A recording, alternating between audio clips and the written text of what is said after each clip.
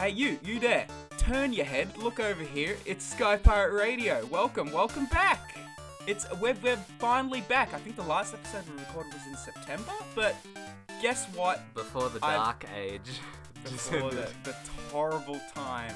Another one. Another dark age. Can you believe it? I'm here with my friend. Despite the dark ages, I'm here with my friend Kevin Stott. It's me. I'm famous. Burning a bright light in the dark is Kevin Stott. I'm a video game big shot. Video game famous. VGF is what they call him. That's the name of the Big VGF award. Kevin. And we're here to tell you what it's really like. We're not here to tell you buzzwords or to give things 7 out of 10. We're here to give you the real news. If you think about it a lot, hardcore gamer doesn't mean anything, and neither does casual gamer, and neither does the word gamer. You're a person. Constructs. It's all just constructs. We're here to break it all down. We're breaking the walls. There's only two things I know of that are described as hardcore gamers, and that other thing. That other one, but we're not going to get into that today. Maybe next time we might save a little spot for it. But we have important video game news to talk about. Most of all our own, because pretty much like an hour ago, or maybe 2 hours ago, we posted on our Sky Pirate Radio Twitter, at Sky Pirate Radio, we have a Patreon going. Finally. We do. It's after happened. A real long time of talking about it, we do have a Patreon. You can click it. You can click it on our Twitter. You can search Patreon Sky Pirate Radio. And if you have a couple of bucks, you can throw them our way. And you can get some extra goodies. Some unfinished game builds that we're working on at the time. You're going to get all of that. You get the hot scoop updates on some sneak peeks. All of the things we're working on. Behind sneak the scenes. Peeks.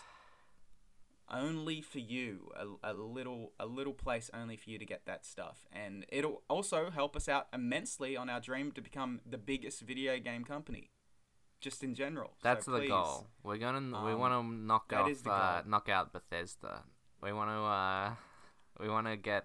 to blow out Epic's knees with a lead pipe. We're starting small. First, we're gonna get bigger than Chrome Studios. And then we're going right to Bethesda. Then we're going to Jonathan Blow's house. Yeah. For our revenge. Yeah, he slighted us one too many times. It's a small world. And we don't have to say what we're referring to, because he knows. that bastard has all those times. So go on down, patreon.com/SkyPirateStudios. That's where it's at. Even if you don't want to subscribe, you can follow us, and then maybe you'll see a little blog post or something. That'll be a treat. Yeah, just keep us in your thoughts with the follow button there. And if you do have the extra cash, you can throw it our way, and you'd be helping us make our video games and get them into your hands. So how are you feeling about that, Kevin? That was just done this morning. Are you a little nervous? It's well, yeah. I guess I was nervous beforehand more. It has been a challenge to get it up. I think to get the Patreon up, just because of it's something that I am working on, and that is just feeling confident in putting stuff out there for people to spend money on, and valuing your own work. It's been a journey, and I did it. You did it. Basically all on your own. You did it. I'm very proud of you, Kevin.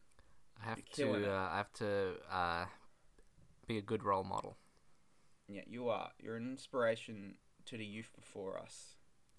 You can do it too. Some of the people older than us. Yeah. If I can do it, then you, listener, can do it. It doesn't matter what age you are. 2, 3, 4, 20, 86, 200. 46, 200. You can make video games too. So with that said, and with the Patreon out there, we should talk about what we're working on right now, right? The things that are going to be on there. Here's the Sky Pirates Games Gallery as it stands. Yeah. In order of most close to being done. All First right. up, we've got like Getaway Grand Prix. That's a getaway racing game. It's kind of like Pac-Man. If you're familiar with it's a more obscure title. His name is Pac-Man. Yes, it doesn't look like Puck much Man, like but... a man. Oh, that's for you to say. I guess that's for it's beauty's in the eye of the beholder. That's the number one game. If you subscribe to the Patreon this moment, then you can play a build of that. You're going to run around and bump into police cars and pick up gems and stuff. It's the latest grand and greatest build. Before it's even out, you can play it. That's what makes the Patreon so special. Only you can play this game that hasn't been released yet, and you can do it by going to our Patreon. All right, what's next, Kevin? That's the closest to being done, but what do we got next? What's up next? Next up behind that is a little bit of a spooky one, Jace. So if you're prone to bouts of fear and screaming, get yourself a calming tea, because next up is Lamplit, a fantasy action game about beating up lots of enemies in a world where it's all dark all the time.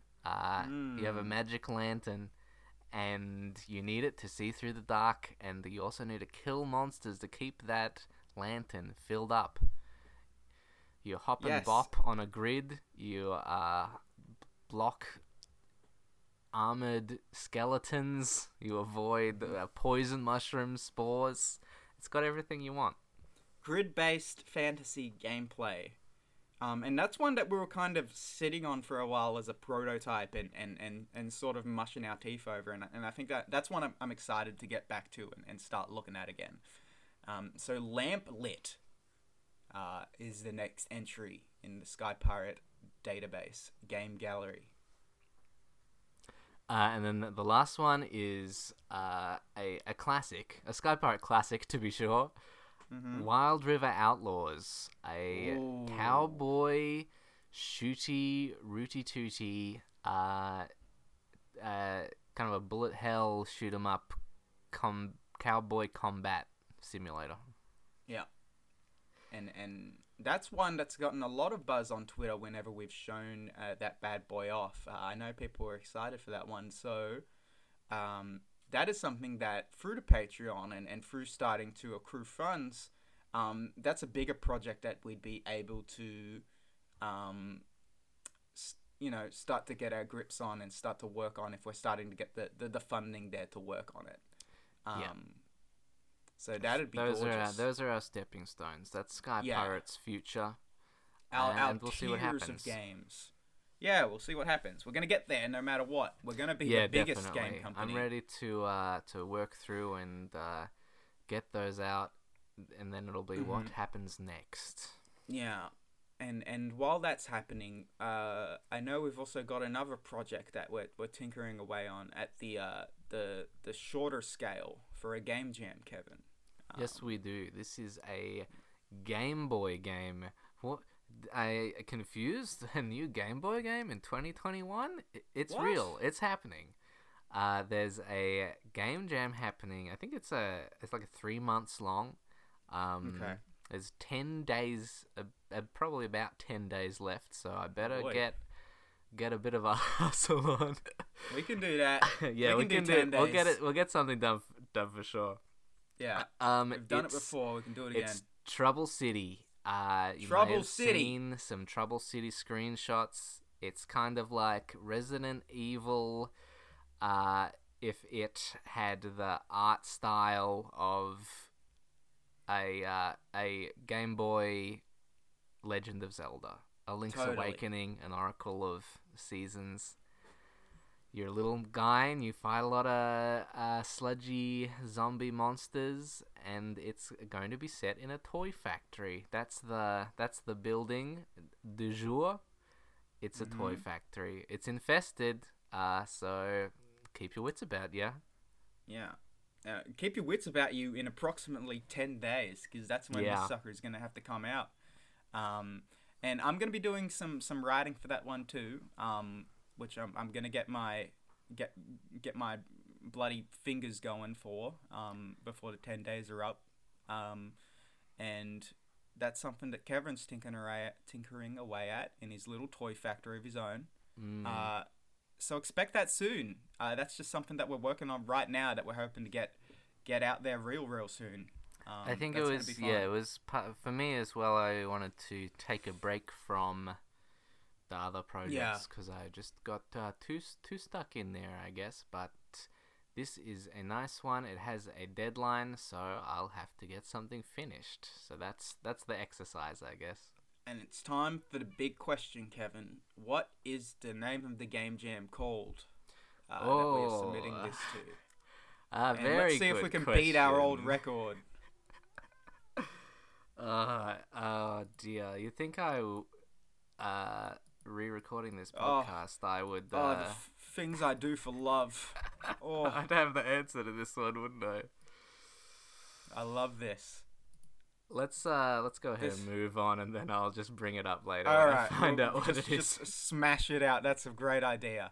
So yeah, that's all stuff that we are super excited about. Our Patreon for Sky Pirate Studios. The Game Jam game that we're working on, that we're going to hear what it is. It's for Game Boy Compo 21. So hashtag GB Compo 21. That's the hashtag, and you'll see lots of little Game Boy games that people have made. Cute.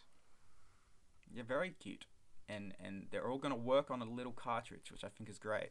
I hope we can get Trouble City put on cartridge. I would love that very much. It's like the Bandcamp. It's like the video game equivalent of like selling like a cassette tape on Bandcamp or something. It's good.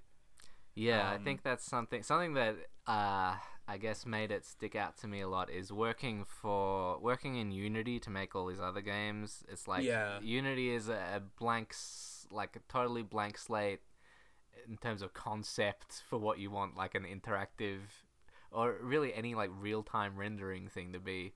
Whereas working in GB Studio, it's like, well, a Game Boy game is a game where you have a guy who can move around, and then you have like 2 monsters on screen, and you have like some triggers for where you go when you walk through a door. Yeah. And so just make a game with that, because that's what a video game is.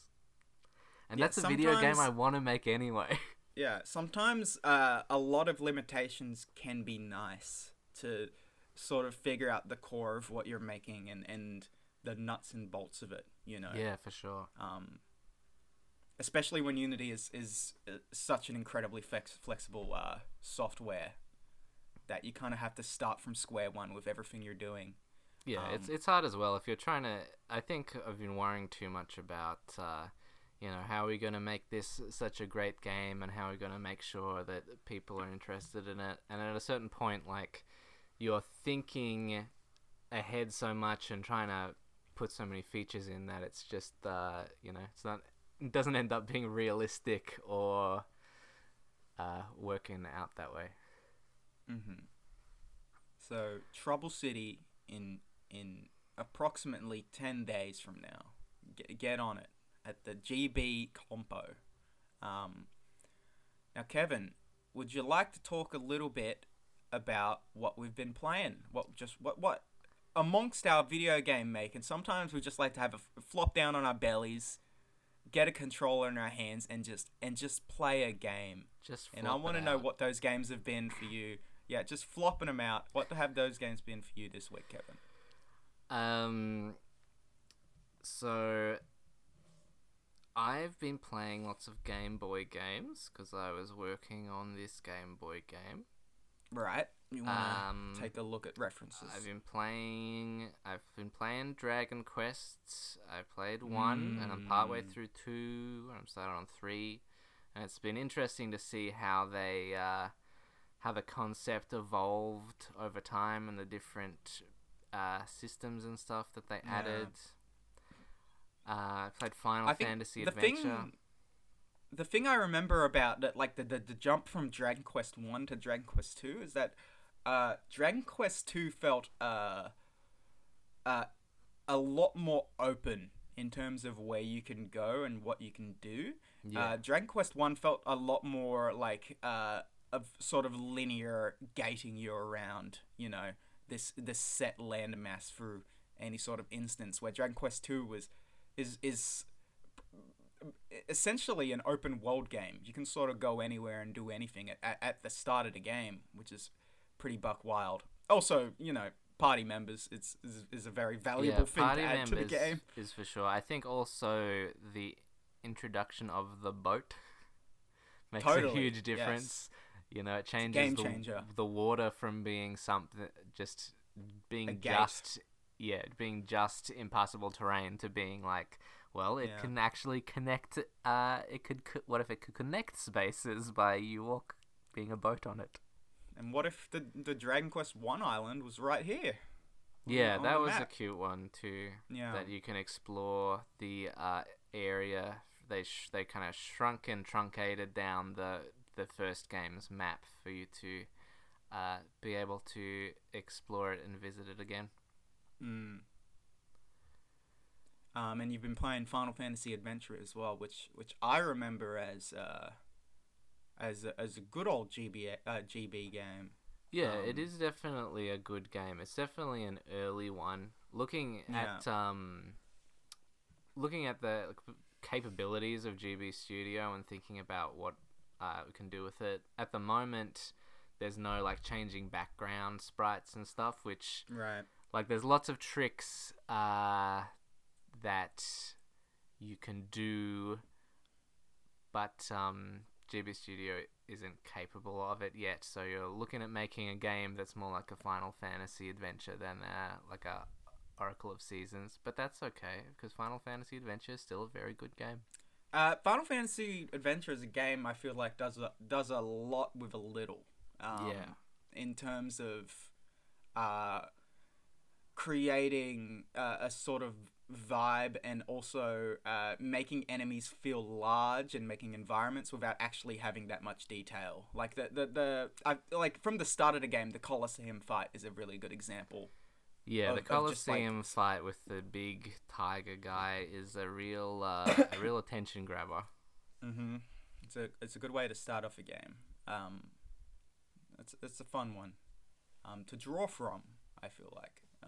Yeah, absolutely. I think like a lot of these, I think that Trouble City is going to end up feeling like one of these games, hopefully, because it's, I don't know. I think there's something I enjoy about a thing where it's like, here's your you're getting like a one screen. You're gonna scroll over into it, and there's gonna be like 2 or 3 enemies, and some exits, and that's the game. Yeah. Those Zeldas are like that. Final Fantasy Adventure is like that. The kind of the original Legend of Zelda is like that as well, which I've been playing. I want to try and uncover a lot of the Legend of Zelda's secrets without resorting to a guide. It's an interesting challenge. I think I'll start streaming it. I think maybe my challenge is I have to beat it without continues. Right. I don't know if that's how realistic that is and what kind of secrets I'm gonna find. I'm also not that familiar with the map, so I want to map out the thing and we'll see. Maybe a kind of experience. I think perhaps I've learned a little bit too much, but I still don't know it all. So I'll try mapping it out and we'll see if I can get that authentic 1985 experience. I think it's a really good experience to go into a game, especially one like that, where you don't have a guide or you're not trying to resort to a guide and you're just sort of working with what you have and the information you have. It works into a point, depending on the game you're playing, where I feel like I've played games that way and then I've had to resort to looking it up because I'm just banging my head against the wall. Yeah. And then I look at it, it's like, I've never figured that out. What are you talking about? My brain would have never jumped to that conclusion. But it's such a satisfying, visceral feeling when you do stumble upon a secret on your own, or you do work something out on your own. You're like, I did that of my own volition. I'm the smartest. I'm the smartest person. It feels really good. Yeah, I do enjoy when you look at the layout of the dungeon rooms and figure out where there might be a room for you to bomb into. Mm-hmm.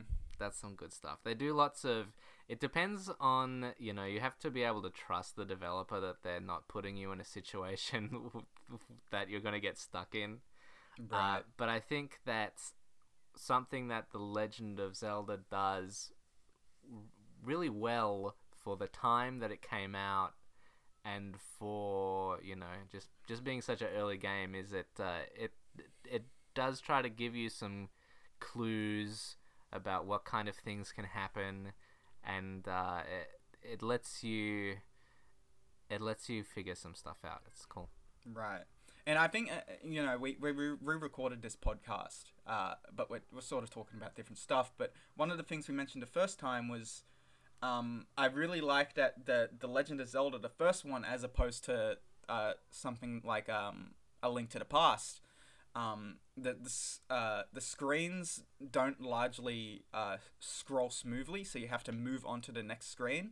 And there's something really nice about being presented with a certain amount of information, and it's like, that's the cutoff. It's like, there can only be stuff in this certain block, and then you have to move on to a different block where there's going to be a certain other secret somewhere else. There's something nice about being presented with just a certain amount of information without having the screen scroll smoothly that I do like. Yeah, like, here it is. Here's what you have right now. It's like turning a page in a book or something. Right. And then you have totally. A page in front of you, and then it's like, well, they made this page, so that there must be something here worth considering. Mm-hmm. Then, I think in A Link to the Past, you get a lot of places where it's just like, this is just an area that connects an area to another area, which, Sure. Nearly every... I think partly it's because of the way that the NES games are constructed. I think they kind of looked at it, and then they saw they had these kind of two map things, and were like, okay, well, there's the overworld, and then maybe there's like a cave, or there's something underneath each of those squares. That's an interesting aspect of The Legend of Zelda that unfolds. I'm excited for you to find the big secrets, Kevin. I'm gonna find the biggest secrets, and also I've been playing Pokemon Yellow. I've never really played Pokemon. Never? Well, I have, but I've not been... Everyone's played Pokemon. I guess the one I probably played the most was White and Black or something. It came out when I was finishing school. Right. But yeah, it was just been interesting to learn about the Pokemon stuff from the very start, because I'm familiar with the original 150 and with lots of it. It's just interesting to see, like, I've never walked up to the sleeping Snorlax on the path myself until yesterday. Mm-hmm. And that's an interesting one too, because you're playing the anime sort of tie-in version of the original ones. Yeah. Which I only briefly played. I believe in that one you have a little Pikachu following behind you that you can kind of interact with a little bit. Yeah, the Pikachu follows you, and you can turn around and talk to him, and they give you a little close-up, and it'll tell you Pikachu's mood. And he's pretty, he doesn't like you at the start, but he grows to like you. That's kind of cool. Yeah. I leveled up and hatched a Metapod into a Butterfree. There you go. And then the Butterfree didn't get any new moves. All right. He gets some moves eventually, but it was like, it evolved, and then I'm like, am I supposed to... Isn't Butterfree supposed to get some new moves or something? Yeah. It's still the only move he has is Harden. How does that help me? What I remember about the first Pokemon games is that I believe that they were under incredible stress while making that game, and short dev times, and it was a complete mess. And I believe in that game, there are certain moves that uh, don't work right. Like the programming and the coding on certain moves is a bit messed up. Like I believe there's a move that decreases your accuracy, and because there was an accidental number put in there, it decreases your accuracy by like 500%. So you're never gonna hit an enemy ever again in that match, unless you switch Pokemon.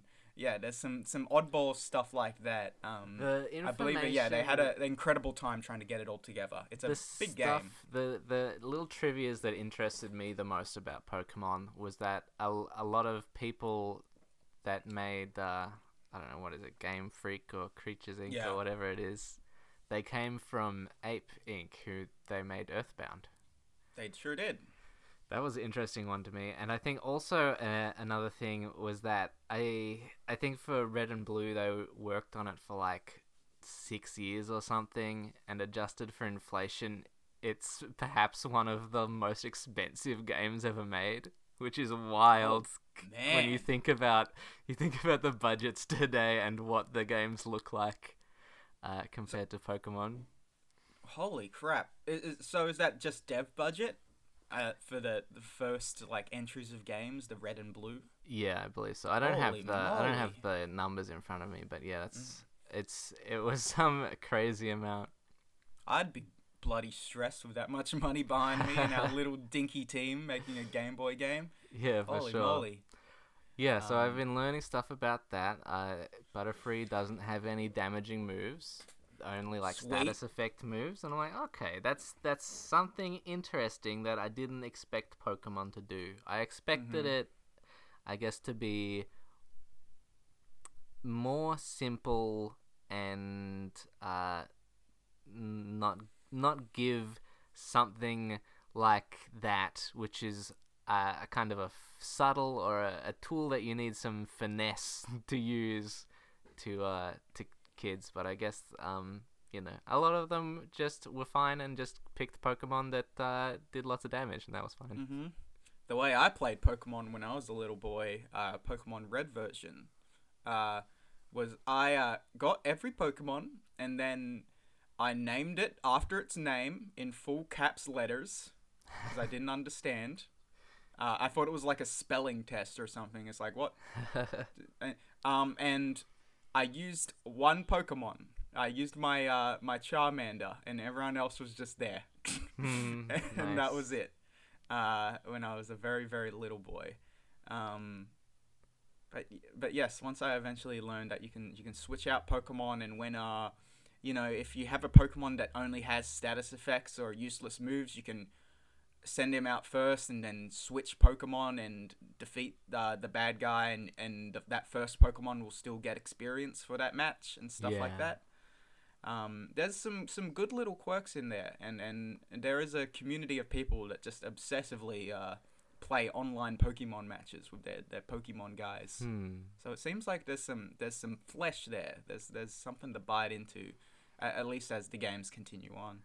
I think there's something about instead of the RPG character of the game being you, it being a pet gives you a different it gives you a different relationship to the whole game, I think.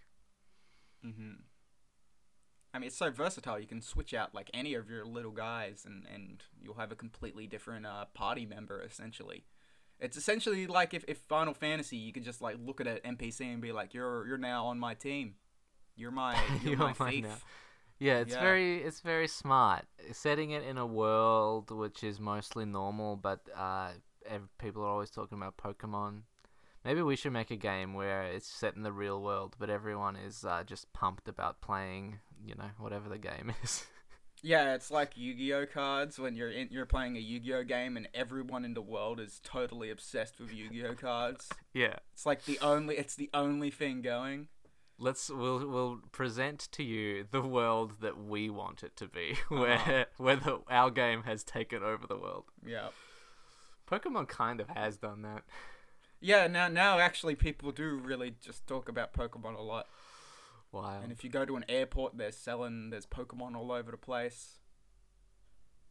You know, there's Pikachu planes, there's Pikachu drones. What's next? Real life Pikachu. Yeah, Pikachu theme park. I mean, that's something that surely they're considering. I don't know. We need to go to Nintendo Land. Yeah, we'll go to. I'll definitely want to check out Nintendo. Is it Land or World? I keep forgetting because one of them is the game. Yeah, World. The game is Nintendo Land. Okay, gotcha. Yeah, I wonder what they would do with Pokemon theme park. It seems like I don't know. I'm sure there would be a good way to do it. They would paint different wildlife animals to look like Pokemon. Yeah, it's a zoo. Yeah. Just a big gorilla they've called like a Mankey or something like that. Just there. Is that mainly what you've been chipping away at, Kevin? Just some different Game Boy games, getting your history on? I would say that's mostly it. Okay.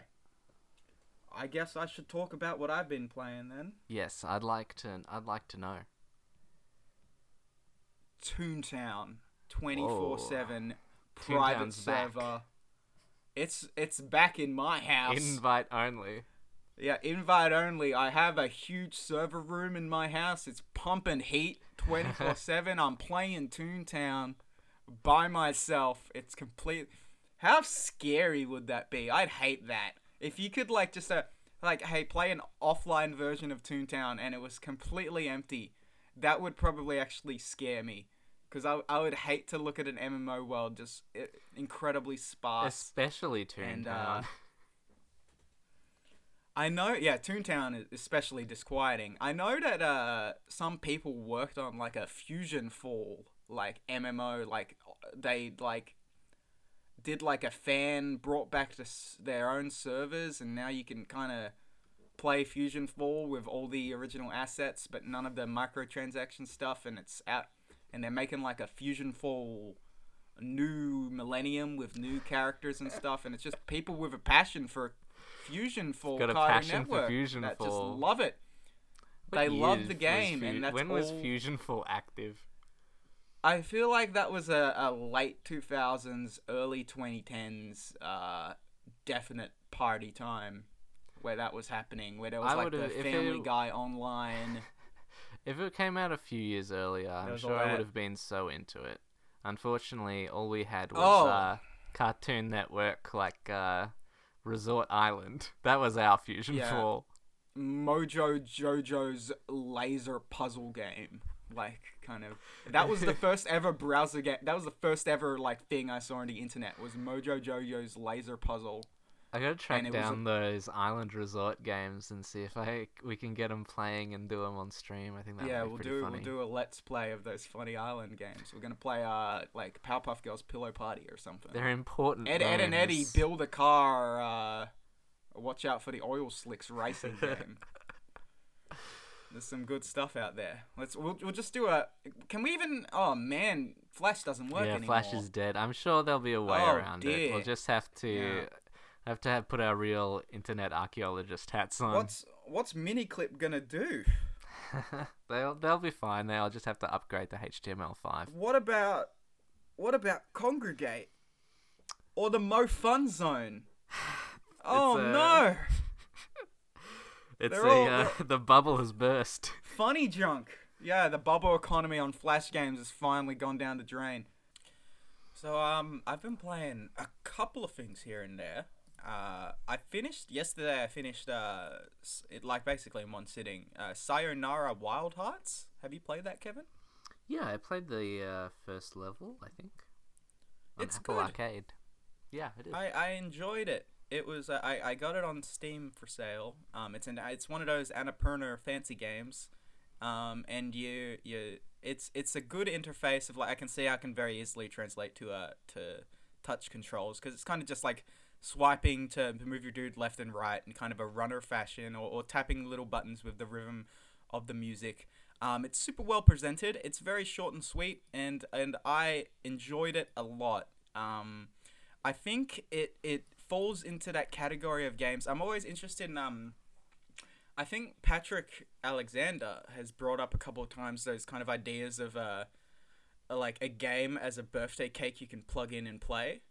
Like with he said that about like Jet Set Radio, I think, back in the day. And I think that game definitely falls into that category of being very easy and breezy, but also having a ton of variety in what you're doing from level to level. Doing the same stuff, but being presented in a different way. Like you're driving a motorbike, or now you're on a deer, or now you're in a sweet car or something. Now you're sword fighting and doing a lot of stuff. I think it's I think games like that don't necessarily have to have like a lot of variety in what they're presenting. I think other games that are like that, like I would put Oendan in that category, because it just feels very fun to play. Maybe it's got a little bit of music in it too. Maybe that's what's necessary. But like little play boxes.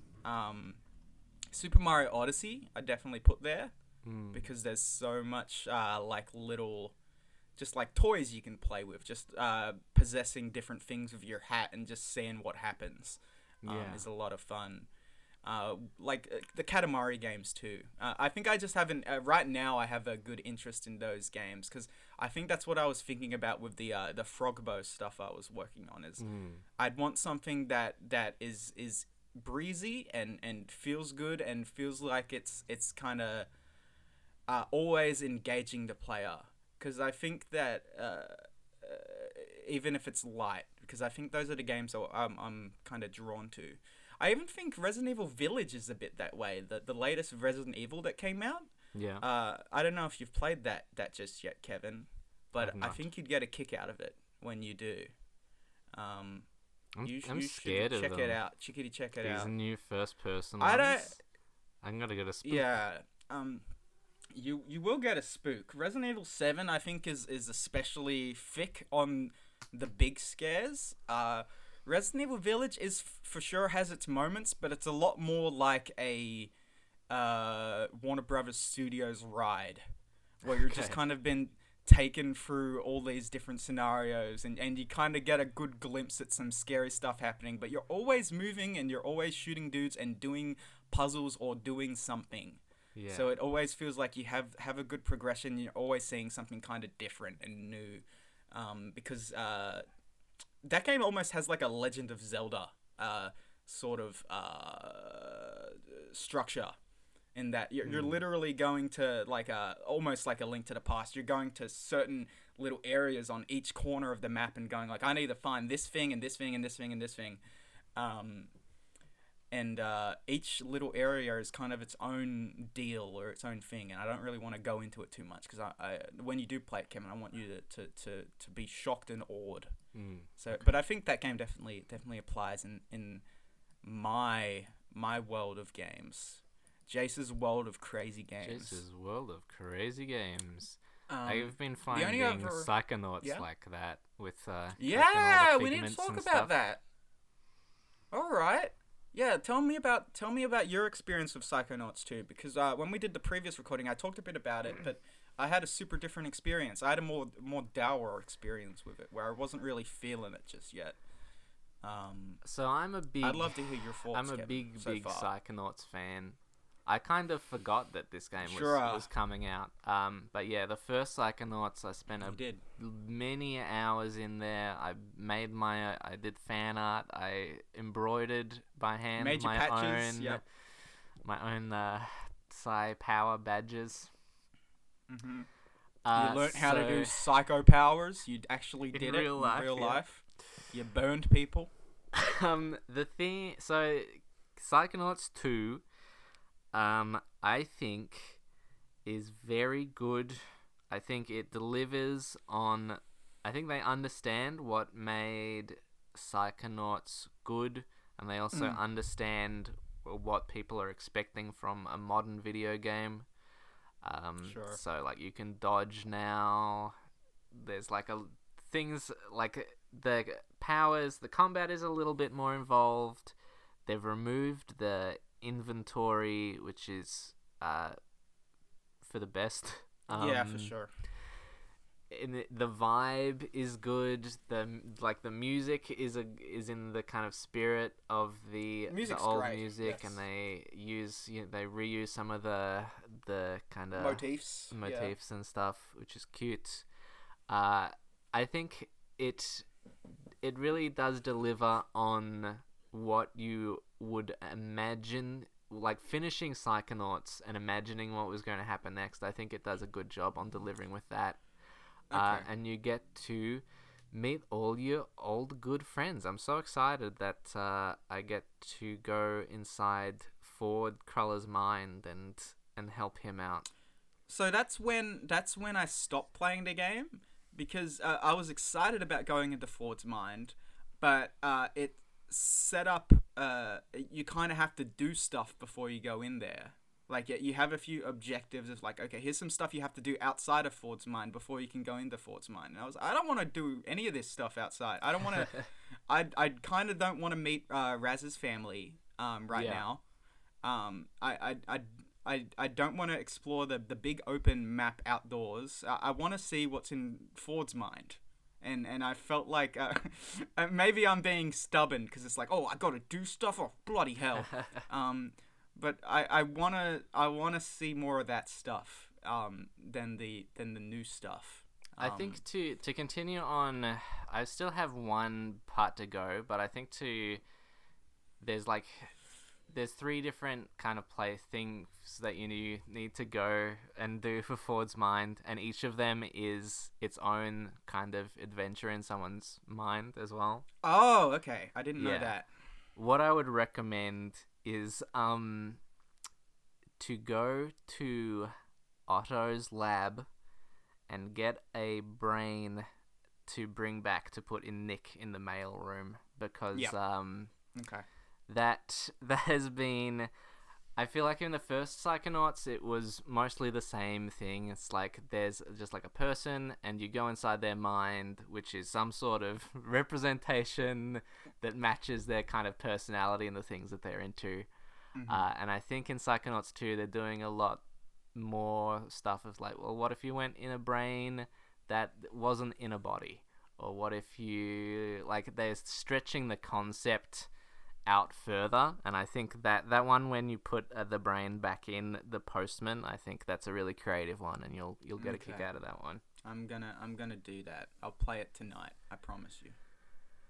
Yeah, that one's a treat. I've been loving it. I've just been running around, picking up side challenge markers to rank up, and get your side challenge scores. Yeah, enjoying all the like incidental dialogue that you hear going past people. I think it's a really solid. Like, you would need so many people to make this game, and it's so wild the amount of production value that's gone into what in the 90s would have been like 3 screens of like an adventure game is now at like a whole huge big budget level. It's really wild.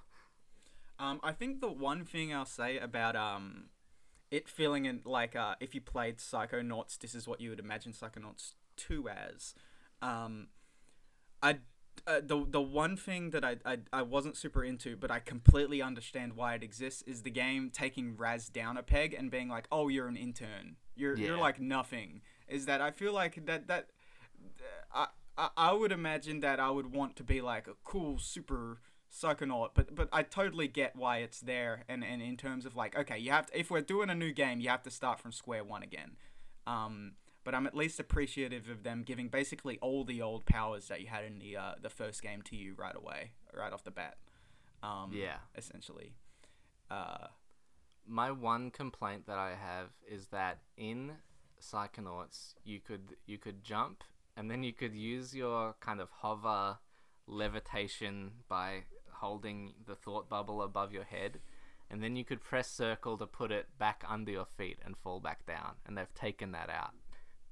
Now, and for that reason, I will no longer be playing Psychonauts 2. I hope that I can. Well, it's something that made it so fluid because you could always just go from, like now if you are using your levitation ball to scoot around, and you jump and you hover, then you can't go back onto rolling on the ball. Yeah, I'm hoping that enough people will feel the same way about it, that it'll get patched in or something. Yeah, we'll get a movement going. I think probably it's not in it to try and limit some of your capabilities, because they've given you like a kind of a diagonal down dive, like the cats from in the new Super Mario World, yeah. So I guess that's probably part of how you're supposed to move around now. Yes, I imagine they're afraid of you gaining too much momentum and just like jump skipping through a part of the level they want you to see or something. That was a part of Psychonauts, the original, though. I think my favorite level in that game is Mila's Crazy Ball Land. Yeah. So, and a lot of what you have to do there is like go from floating back to rolling on your ball as you're going down a slope, so you get like a huge amount of momentum and you just keep going. That's a lot of fun.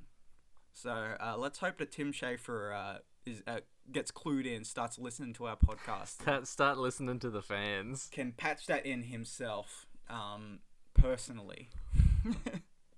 Yeah, I'm really enjoying it, and I'll keep. I'm glad you're it, enjoying and it. And I'd like to get back to it and enjoy it myself, because I did enjoy the casino world, but it's just none of it was making me wanna giggle or laugh. Which is still feels like me being like, oh, come on, game, come on, make me like pushing it around, like, come on, man, do a joke. I think that's fair. I do think there's ways in which the kind of characters and the stuff was funnier in the first one. I think it gets maybe a little better once you're through some of that tutorial stuff, but right, yeah, for sure. And also there was a lot more. You could. I believe you could like kill animals and stuff in the first Psychonauts. It doesn't seem like they want you to do it here, because the first thing I did when I went outside was try and burn a squirrel alive, and it didn't happen. Oh wow, really? They definitely call it out a few times in the dialogue. Someone's like, "What? So you've never psyblasted a squirrel?" Which I'm sure plenty of people. You could probably psyblast them, but when I tried to set them on fire, the game was like, "Please don't do that." maybe they go. I think it got a lower rating. I remember Psychonauts when it first came out in Australia, it got an M rating, which people were surprised about, because it's not an M game. Kids can play Psychonauts for sure.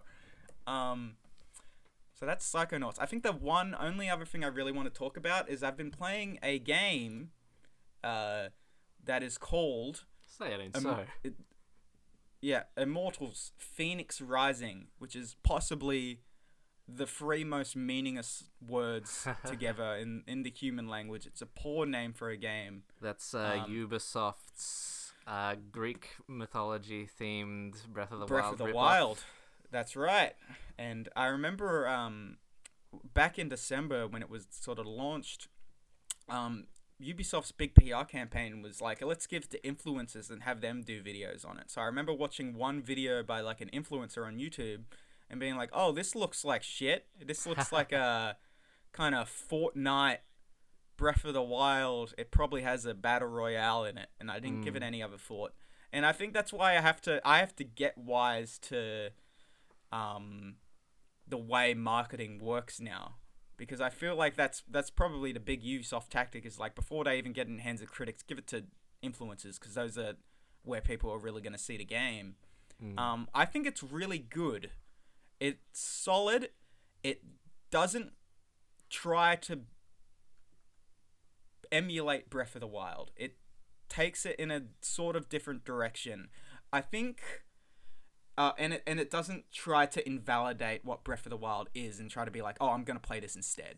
It feels like there was a lot of Breath of the Wild is predominantly a game about negative space, in that it's there's sort of shit you can see across the hillside that's just like far away for you, that you have to like walk there or glide there, and you have to take a certain amount of patience and time to get to wherever you're going. It feels like there's a lot of empty space in that world, and it feels like that's what it's kind of trying to prioritize, is like having you feel like you're getting lost and you never really have a sense of direction. In this game, I think it borrows a lot more from earlier Zelda, but with the same structure, in that there is never not shit for you to do. There's kind of like, it's a big Breath of the Wild world, but there's like every like half a meter there's some bullshit for you to engage with, a puzzle or some fighting or some flying around or whatever you want to do, some exploring. It has a lot of like quality of life changes. Instead of you bringing up the map and sort of marking things yourself, it just is like, oh, it gives you a trigger when you see something, and press RT and then it permanently shows on your map. So it's a lot of like keeping track of all the stuff that you have and being able to just go over to any marker that's on the map. It's a lot more classic Ubisoft in that, oh, there's a billion markers that I can make happen. It's a super big change of pace. The flying feels very good. I think the one thing it has over gliding, Breath of the Wild, or do you get to actually fly around? You fly. You fly around. And you can. There's a massive amount of upgrades to you, so you can do to your wings. So right now, I can kind of glide around like the glider and glide really fast and do a kind of dive as well. And later on, I believe you can do some flying back upwards using some of your energy and getting some up momentum on. So you can actually fly, and the context from is that it's you're getting each of the gods' powers for your guy. So in that case, it's Icarus's wings. The context for the game is that all the gods have lost their powers because of some big evil god I forget the name of. And Hades is like, oh fuck, and then goes to Prometheus for help, who he has chained up to a wall. He's like, hey, come help me out, man. All the gods are fucked, and we're dying, and everyone on Earth has been turned to stone. And Prometheus is like, well, if I can bet that a mortal can fix all of this, then you have to let me go, and I won't actually help you, because a mortal will just do it. And the context of the game is that it's narrated by Hades and Prometheus, talking about the story of Phoenix as it's happening, who is your character. You can be like a boy or a girl. I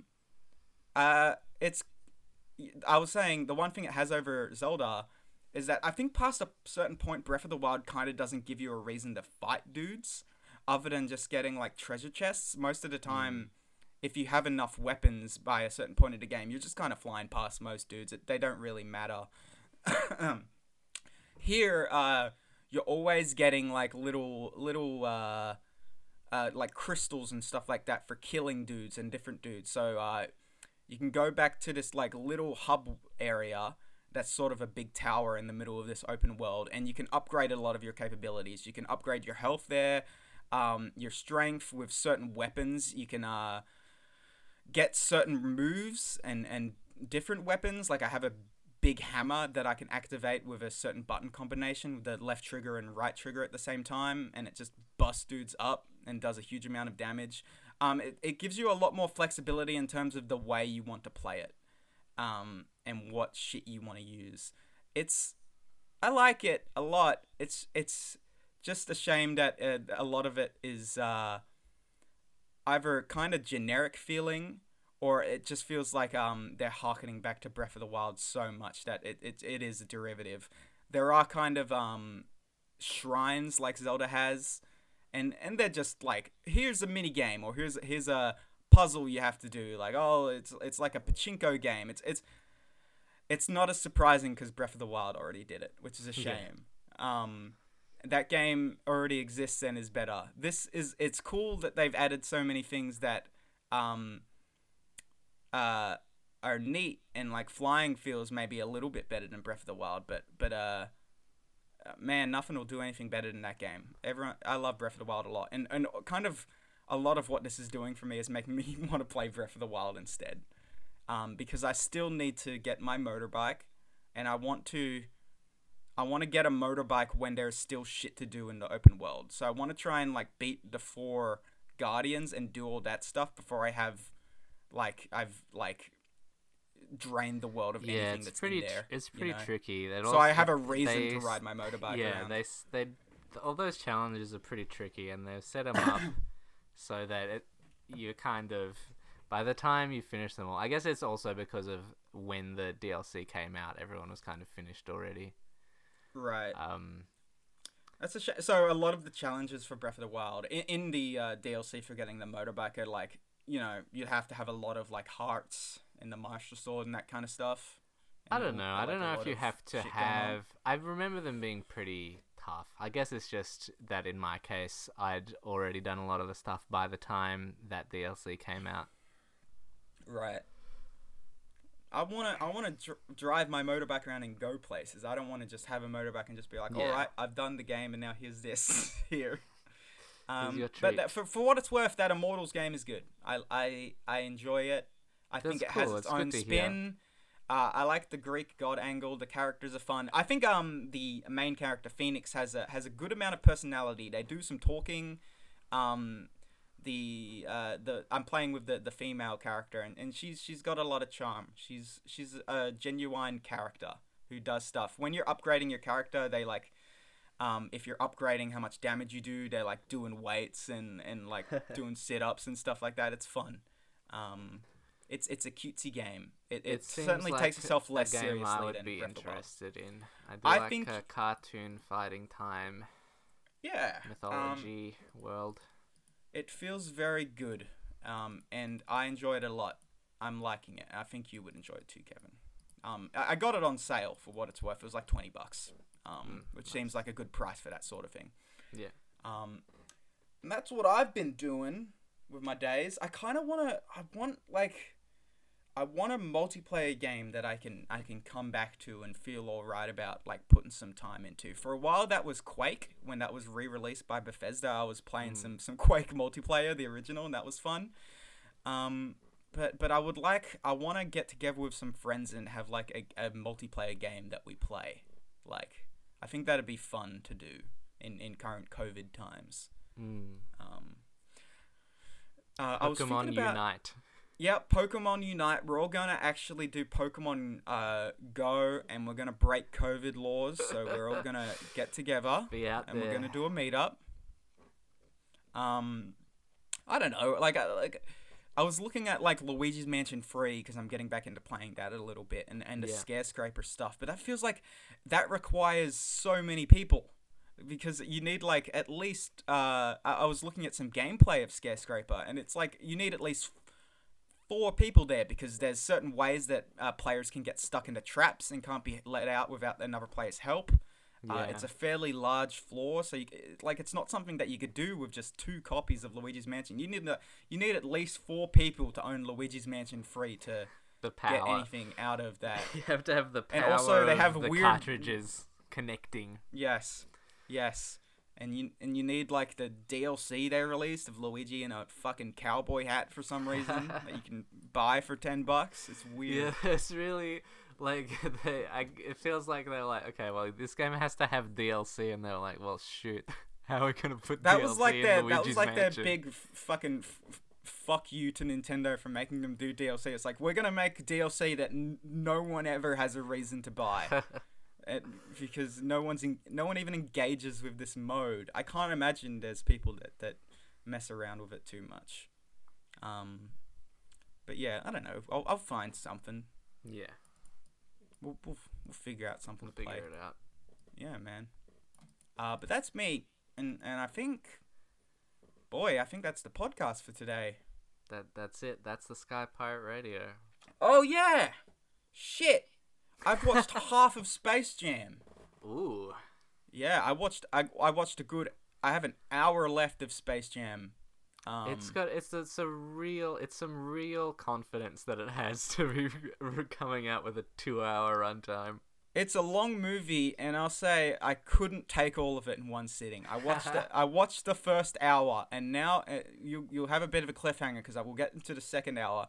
But what I'll say about the first hour of Space Jam 2 and New Legacy, one thing, it's weird that LeBron James's first exposure to Looney Tunes is through like Bugs Bunny Castle Quest on the Game Boy or whatever. That's a bad game. I don't know why he's playing that. So that's a head scratcher. It's because I guess it's because it was something that would have been around at the time when he was a kid. But right. he throws the Game Boy in the trash and it like sparks with magic. And at risk of being a spoiler, that video game plotline is just like the Game Boy is just never really brought up again. Oh, it doesn't matter at all. It was just magical because the Looney Tunes were in it. Yeah, there's a lot of stuff that they just kind of forget about halfway through the movie. Look, there's probably a lot of writers on this one. There's a lot going on. Another thing I'll say is that you weren't like sort of joking around when you said this was sort of a spiritual successor to Scoob. Yeah. There is a Scoob poster in this movie, and this movie does contextualize Scoob in that it seems to suggest that Scoob was made by an algorithm in Warner Brothers movie studio server room because it's interested in revenue and like superhero stuff. Yeah, that's a weird one because it's by presenting that as part of the movie is really strange because it's absolutely the case about Space Jam to itself. Yes, it is kind of a movie about itself in some ways, and also a sort of a big fart upon the heads of whoever wrote Scoob. In that it's just like kind of being like, oh yeah, all of our work is just by a robot that is crazy and loves money or something. And another thing I'll say is that it really an overzealous film when you're like, you're going through all the planets, you see Matrix world, it's like, oh, that's kind of funny, you see another world, and then they just dive into like duplicating scenes from the movie and just like doing like YouTube-esque editing of the characters into these old scenes from these old fucking movies, and it's really that's about where I had to take a moment. Yeah, it was just like showing scenes from the Matrix, and it's like just like the Mad Max one was where I was like, I can see bloody Tom Hardy behind Yosemite Sam there. They just drew over him. It gives off some big fan-made trailer vibes for sure. Oh yeah, this is like it's something else. It's really something, and I'm excited for where it's all gonna go. It's great that they made Lola Bunny a feminist icon, and she's kind of tough and awesome, and it's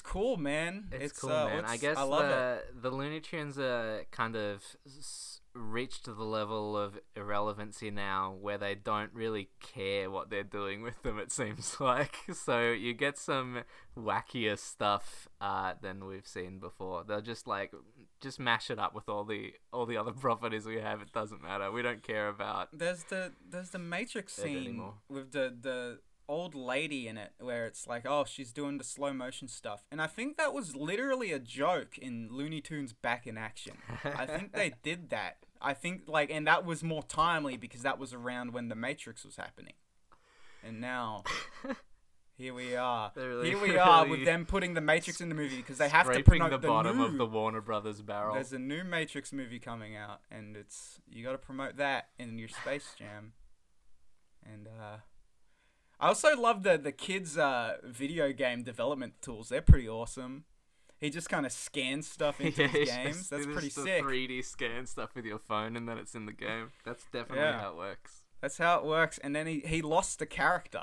He couldn't get it back. All his work on the character was lost, Kevin.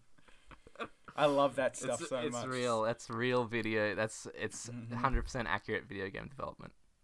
Oh yeah. That's how we do it. All of our characters in Getaway Grand Prix, we actually just scanned each other in different cars with our phones, and that's how we did it. Pop that right into the game. So that's what you're gonna get next time. You're gonna get that. We're doing a bit of a book club a bit of a movie club on this one. So everyone who has watched the first hour of Space Jam, you may now watch the second hour with me for next time Sky Pirate Radio. I'm looking forward to it. Can't wait to see the Nerdlucks in all their glory again. Can't wait to see Mr. Swackhammer. It's going to be a lot of fun. Make sure, if you want to ask us questions about anything, the Patreon, any games we have going, what Kevin loves, what Kevin hates, what I hate, questions at skypiratestudios.com, or just message us at Twitter. Send us a little note at Skypirate Radio. And remember, what was the Patreon URL again, Kevin? Was it patreon.com/SkyPiratesStudios? Just Sky Pirates, just /Sky Pirate Studios. Right. Get on it and throw us a buck or two if you feel the need, or, just thanks for listening if you don't have the cash. Yeah, just thanks for playing our games and being interested. Part of the Sky Pirate Studios experience. Yeah. And we have a Discord. We've linked it a few times. I'll probably link it when we post this podcast up again. If you'd like to join in on those shenanigans, we'll get those going too. We'd hope. We're a big happy family. We're a big happy family, and we're happy to welcome you with open arms. That's the Sky Pirate Studios motto. Shout out to the guy that commented on the WordPress website and said that this was your favorite podcast. Thank you, dude. That's very nice. And also, you were kind of single-handedly the reason we came up with recording again, because it's nice to hear back from the people who listen and to know that you're out there. So yeah, of course, we'd love your questions and any feedback you have for us. Get in touch. So thanks for listening, everybody, and we wish you. What's the nearest public holiday, Kevin? Give it to me right now. It's Arbor Day. Arbor Day. Okay. Thanks. Happy Arbor Day, everybody. Happy Arbor Day, everybody. Love ya. Thanks for listening. See you next time. Is Arbor Day a pirate holiday? Is that what I say there? I think that's just